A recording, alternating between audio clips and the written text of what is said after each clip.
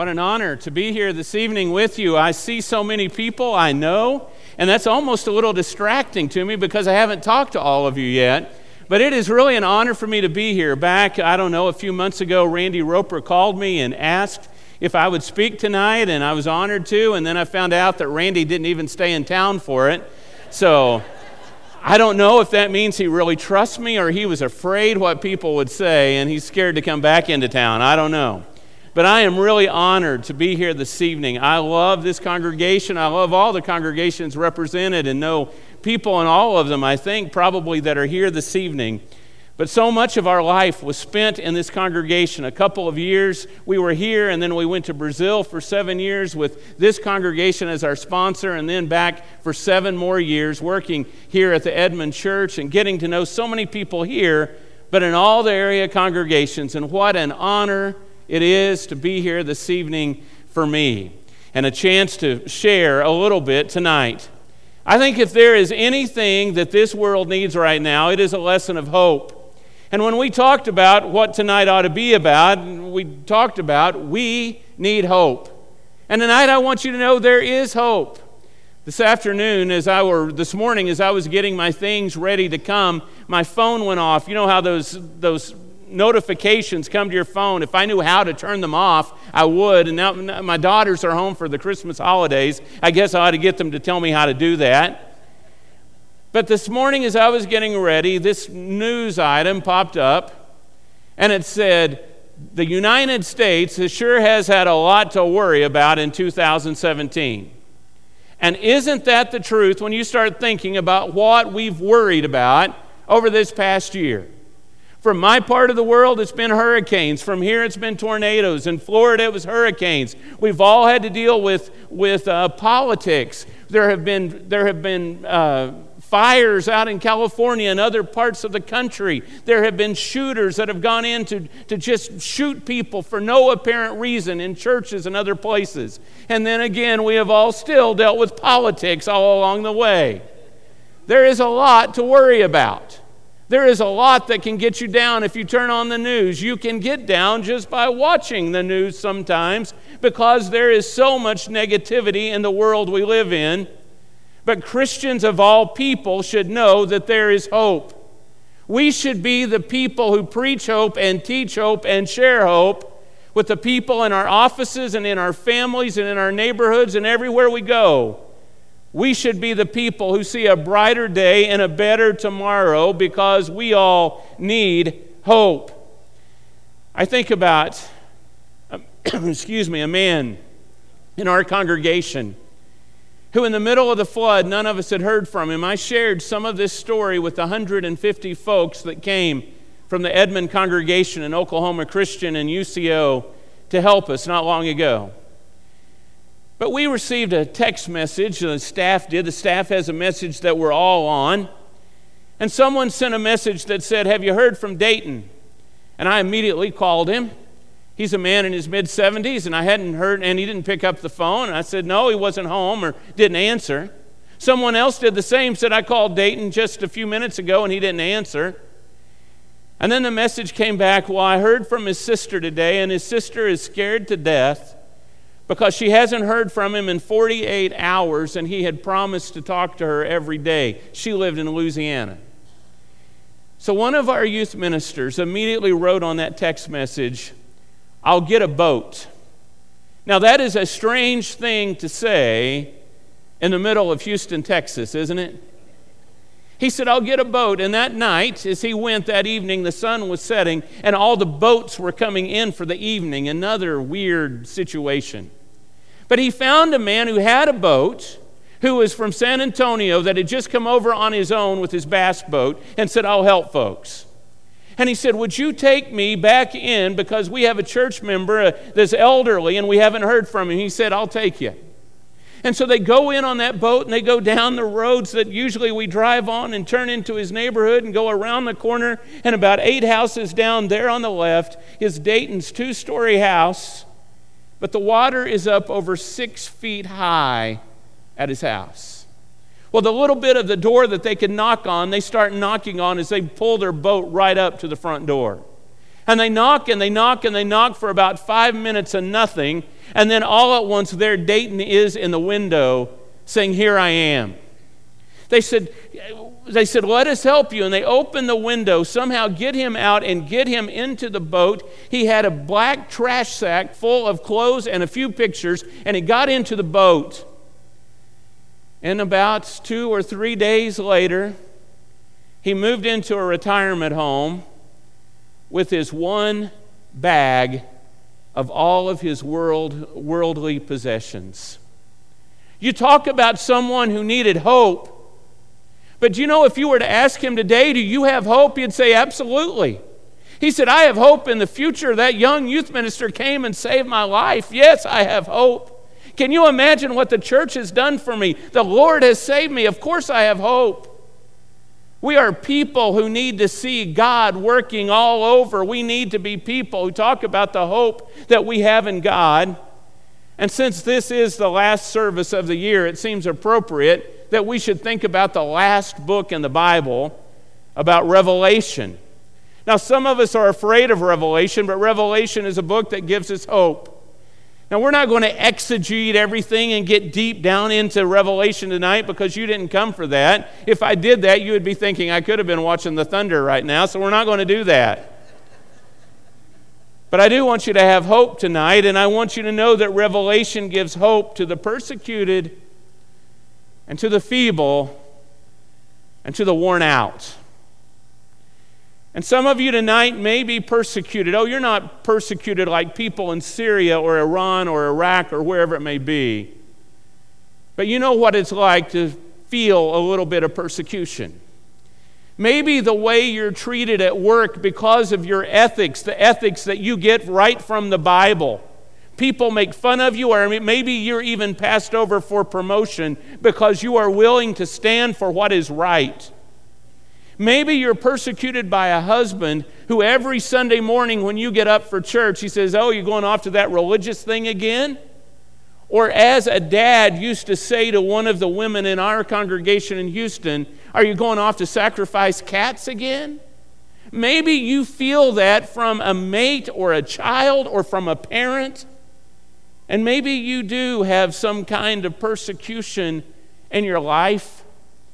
And some of you, maybe you're just feeble. You have lived a lot of years. The years have caught up and you're tired. You're feeble. And Revelation is a book that gives hope. I hit a big milestone this year. I turned 50 years old. It hurts even to say it. Someone the other day said to me, "Do you have grandchildren?" I said, "What are you talking about? That just seems so funny. How could I do that?" But I remember back in the 80s, the big thing was Atari in my day. For those of you who don't know, that's a video game. That was the first big one. And I used to sit there and play Space Invaders all night long until I pretty much mastered it. And I had that joystick and I would go back and forth and I could kill all those aliens that were coming down and could score way up in the hundreds of thousands of points. Oh, I loved it. And if things weren't going very well, do you know what I did? I just hit reset and I started over. And then I would always have a good score because I didn't count the times it didn't go well. Well, it hit me not long ago. Life is not a video game. I can't just hit reset and start over. No, I understand that in Christ, our sins can be forgiven and we can start over spiritually, but physically, I eat half of what I used to eat and I gain twice the weight. You know how that goes. The hairs are not coming back unless I have hairs glued on there. It's just the way it is. Maybe tonight you feel feeble because the years are catching up and time is passing by and there is no reset button. Maybe it is that you're just flat worn out. You work so hard, you put in extra hours and there are no raises. You get no promotions and you are putting everything you have into it and nothing seems to be coming your way. Life sometimes is so hard. And tonight, if you are one of those people that feels tired, if you're someone who's feeble or worn out or persecuted wherever you are, I want you to know that Revelation gives hope. And as every preacher has said at some point in some sermon along the way, The theme of Revelation is God wins. Do not give up. God's side is winning, and God's side has won. It would be ridiculous to go over to the devil's side, because it is God who wins. In Revelation 21, in verses 1 through 3, John says, "Then I saw a new heaven and a new earth, for the first heaven and the first earth had passed away, and there was no longer any sea. I saw the holy city, the new Jerusalem, coming down out of heaven from God, prepared as a bride beautifully dressed for her husband. And I heard a loud voice from the throne saying, 'Look, God's dwelling place is now among the people, and He will dwell with them. They will be His people, and God Himself will be with them and be their God.'" Is that not an exciting scripture? Do you read that and say, that's where I want to be? That's who it is, what it is to be with God. You know, there's all kinds of conversation that goes on these days and biblical discussion about heaven. People talk a lot about heaven. Where is heaven? Is heaven someplace in our universe far away? Is it beyond the universe? Or is it that heaven comes to earth? And I love those discussions. And if you ever want to drive 8 hours with me to Houston, we can talk the whole way about the subject, and we still won't have a definitive answer when we get there, but it'll be a lot of fun. But let me tell you this about heaven. I heard Jim Baird say years ago, when talking about this issue, he said, "Heaven is where God is, and I want to be where God is." And so this whole idea is that we can be with God, that we as His bride, that we can be with God forever. But some of us, we're so tired. We're so feeble, we feel so persecuted, and maybe we even ask, how long? How long will I put up with this? How long will my body hurt? How long will my heart ache? How long will this be?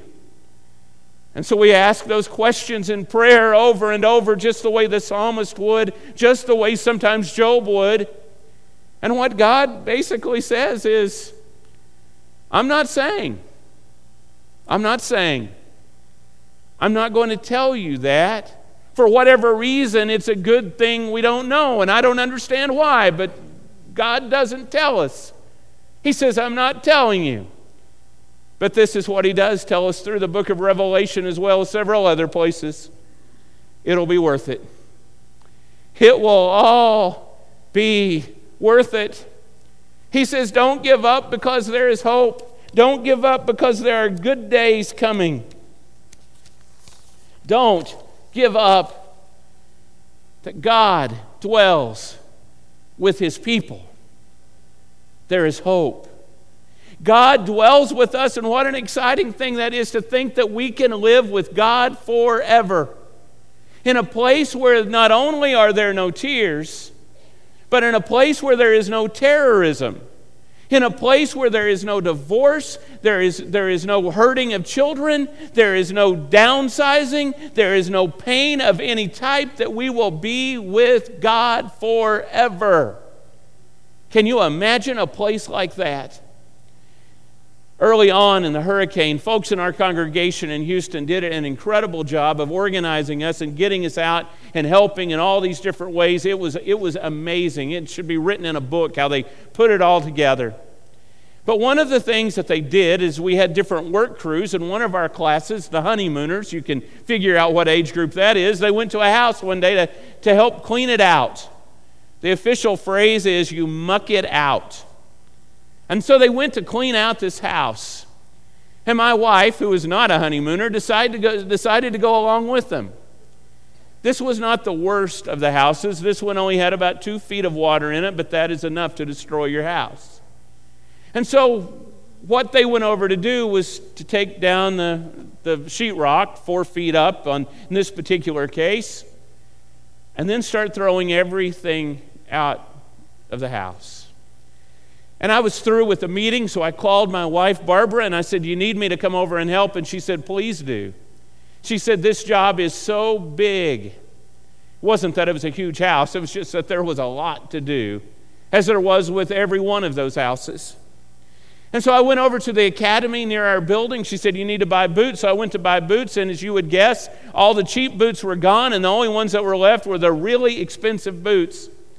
Well, I pulled them off the shelf. I go up to the front, and I said to the woman who was checking me out, I said, you have scissors that you could cut off those tags. Unfortunately, I need to put them on right now. She said, I know you do, sir, and I'm sorry. I'm taking 1/3 off for you. So the really expensive boots went to just being expensive boots. And so I put them on, went over to the house. Everything seemed normal as I drove down the road until I turned into this neighborhood, and it was like a war zone with piles of home goods and belongings and sheetrock that were 10 to 12 feet high on every house, on every block in that subdivision. And finally, I get to John's house. John was a friend of a member. He didn't know who we were. We didn't know who he was. We were just there to help. We get in the house, and John was a man who I'm guessing is like a foreman in some type of job. He could do about anything mechanical or carpentry work goes, but he's a tough outdoorsman. The creek that was behind his house came on into the house, as well as the water from inside the street came into the house the other way.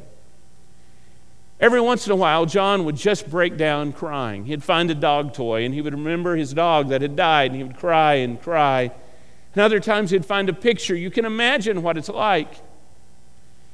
And at one particular point in his living room, he just broke down.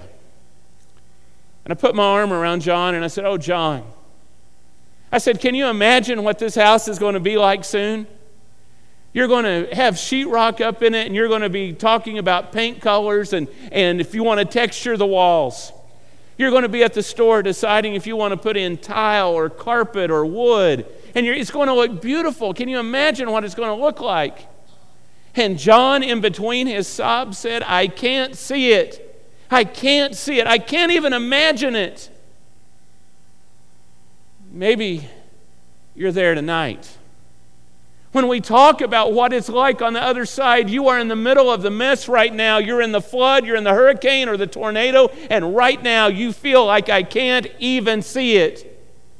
And all we can say to you is what we said to John, hang on, don't give up. Hold on to your faith. Hold on to your brothers and sisters at church who are leading you toward God. Do not give in. It is all worth it.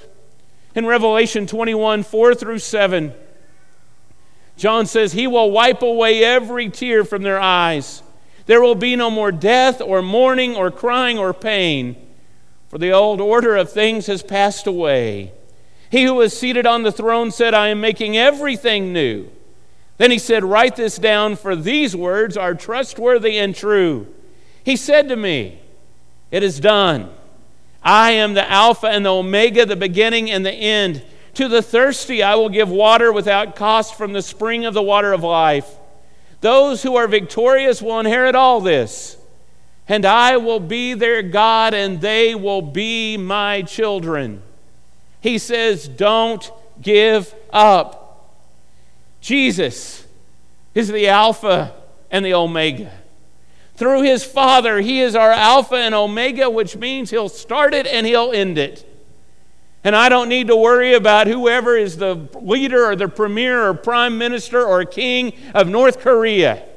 I know who will end it. It is Jesus Christ. I know that God is in control. That God is the one that our faith is in, that we trust, and that we will be with Him forever. That's exciting to think about. To be with God forever. You know what it's like when something is so good you just don't want it to end? I wonder if it'll be like with God in heaven. We'll say, this is so good, I just don't want it to end. And God will say, it won't. This is so good, I just love it. I just wish we could stay here a little longer. He said, you're going to. Well, how much longer? Everlasting, forever. That we will be with God forever. But those who are against God, they're going to be sent away. They're going to go. Those who have lived against God, who have done that persecuting, they'll go away. All those who don't come to Christ, they will be sent away. And we will be with God alone. It'll be just the Lord and us. And you know why that's good news? Because we never have to fear again. Because there will be no men or women or others there that could ever hurt us, ever again. We will be with God forever. And in Revelation 21 and 10 through 11, John says, "And he carried me away in the Spirit to a mountain great and high, and he showed me the holy city Jerusalem coming down out of heaven from God. It shone with the glory of God, and its brilliance was like that of a very precious jewel, like that of a jasper, and clear as a crystal." There is something better that is coming. There is something that is so good. We're not quite there yet. This afternoon, I flew in to the airport to Will Rogers, and I got on the shuttle for the rental car and going off to my rental car. But as I got on the little shuttle bus, a really big shuttle bus that was there, right behind me came a family. I think they must have been from Pennsylvania because they were all wearing Eagles jerseys. You don't do that unless you're really from Philadelphia, right? And so they all got on. But the husband was on, the two kids, elementary age, were on, and the wife got on. But as she got to the door, she started saying, "We're here, we're here, we're here." And the kids literally started dancing in the bus. "We're here, we're here, we're here." They were so excited. You didn't know Oklahoma was so exciting, did you? They were so excited. And the dad said, "Now you need to understand, we're not quite there. We still have 2 more hours, and then we will be to our destination." He was so official the way he put it. But you know, that's almost where we are. I'm not a prophet. I'm not telling you when the world's going to end. But what I will tell you, we're closer right now than we were when we started the service. We can say, "We're here, we're here." And the Lord says, "You're almost here. Keep going, keep going. You're so close that we can taste it. Keep going. Don't give up." Not too long ago, my car was having some issues, and I found this guy Barbara had told me about, a mechanic who, if you could just take him the part and he would put it on for you, which sounded like a good deal, and it was a good deal. She said he has a little puppy behind his desk. She said he'll want to talk to you about the puppy. Well, I walked into his auto mechanic place, his garage, and sure enough, there was a cute little puppy behind the desk. And so I talked to him about the dog, and he said, "Well, you like dogs so much, let me put on this movie for you while you wait." Well, I do like dogs, okay, but I really was talking to him about the dog because I was trying to get a better price. That's really what it was about. It was only supposed to take 30 minutes to put on this part. But he made it last longer so I could watch the whole hour-and-a-half movie. It was a movie, maybe you've heard of it. It was so popular it went straight to Netflix. It was called Hachi. And maybe you've seen it. Tonight, I'm going to tell you the plot tonight, okay? So I'm going to give it to you already. But go home and see it this evening. I mean, don't even check on the Thunderscore. Go home and watch it immediately if you are really needing a good cry, because that's what you'll get from it. So I sit down in the chair, and he turns on the movie. He has a big screen TV there. And it's based roughly on a true story. It's about a dog in Japan, but they place it in the United States. And Richard Gere, of all people, is the main star, and he goes to work every day. He takes a train to work and is a professor in some university in the Northeast. And every day when he gets home at 5 o'clock, Hachi, the dog, is waiting right there for him.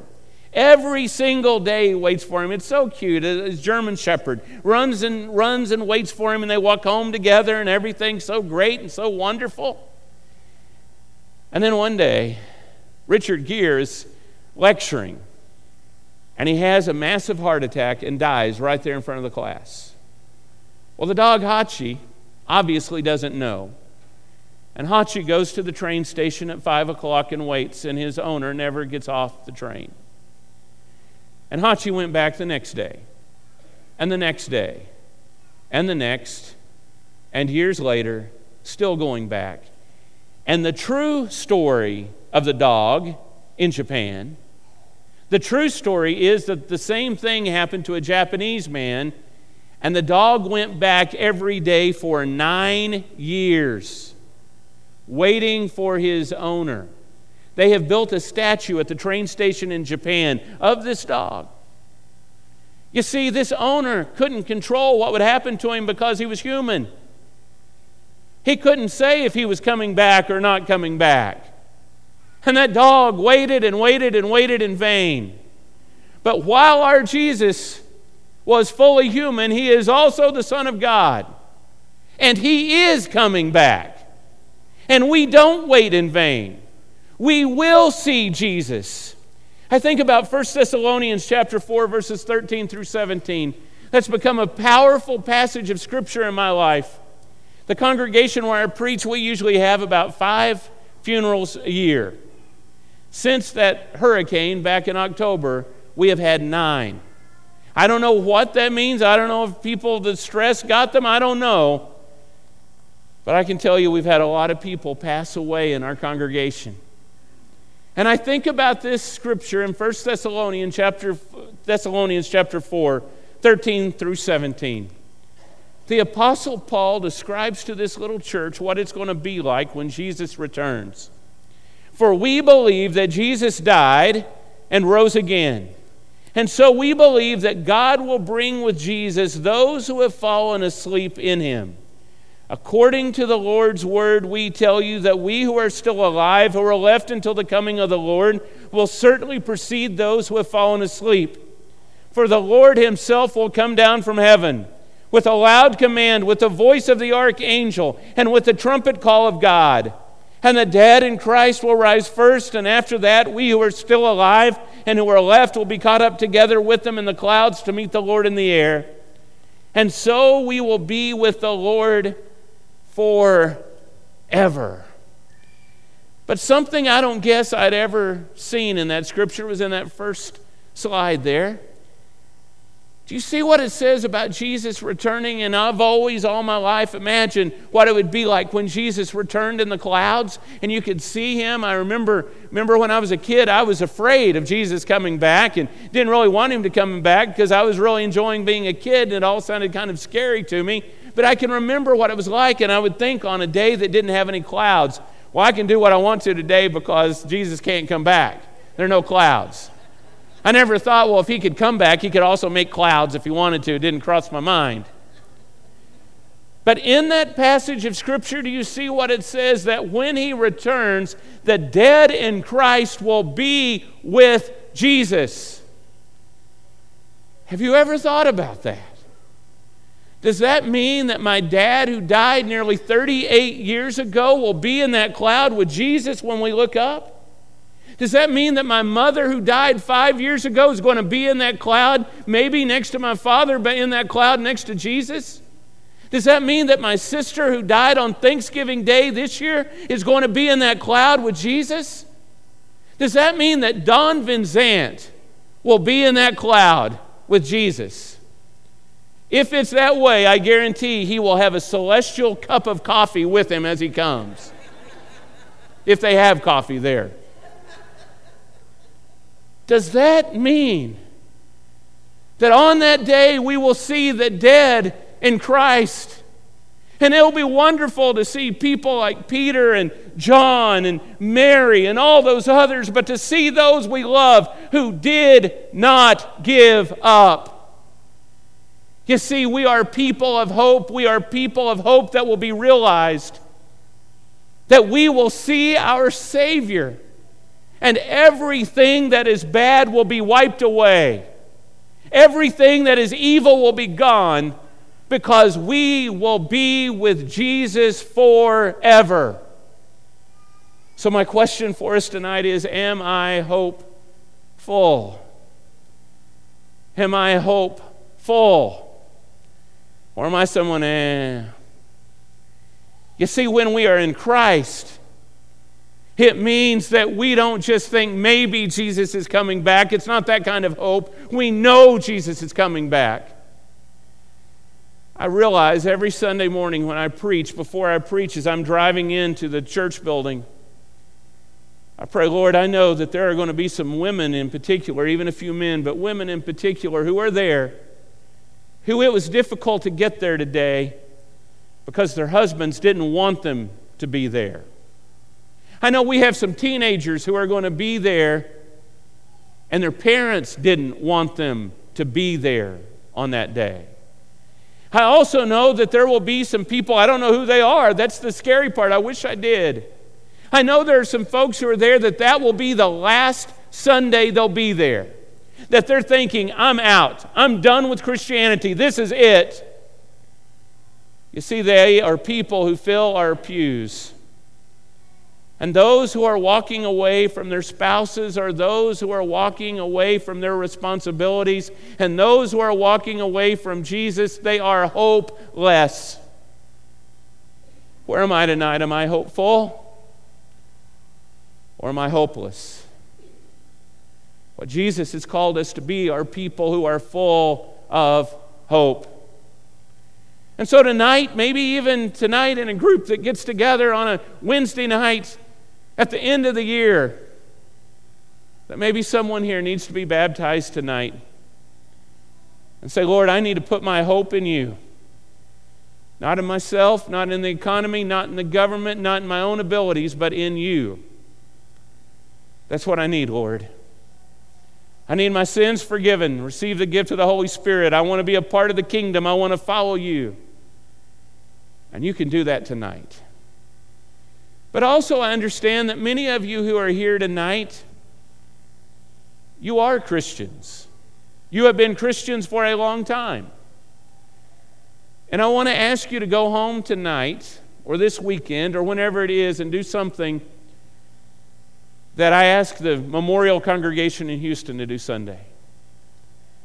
I want you to sit down with your families, with your spouse, with your parents, or with your kids or friends if you're not married.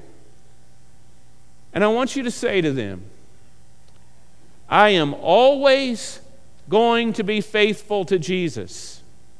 We are always going to follow Jesus. We are never giving up on our faith. Your children and grandchildren need to hear that from you. You need to hear yourself say it. And your spouse needs to hear you say it. We are not giving up on Jesus. If we lose a parent or a child or a spouse, if I find myself riddled with disease, if I find myself in a country that is taken over by a foreign government, I will not give up on Jesus. My hope is all in Jesus. Come this evening as we stand and sing.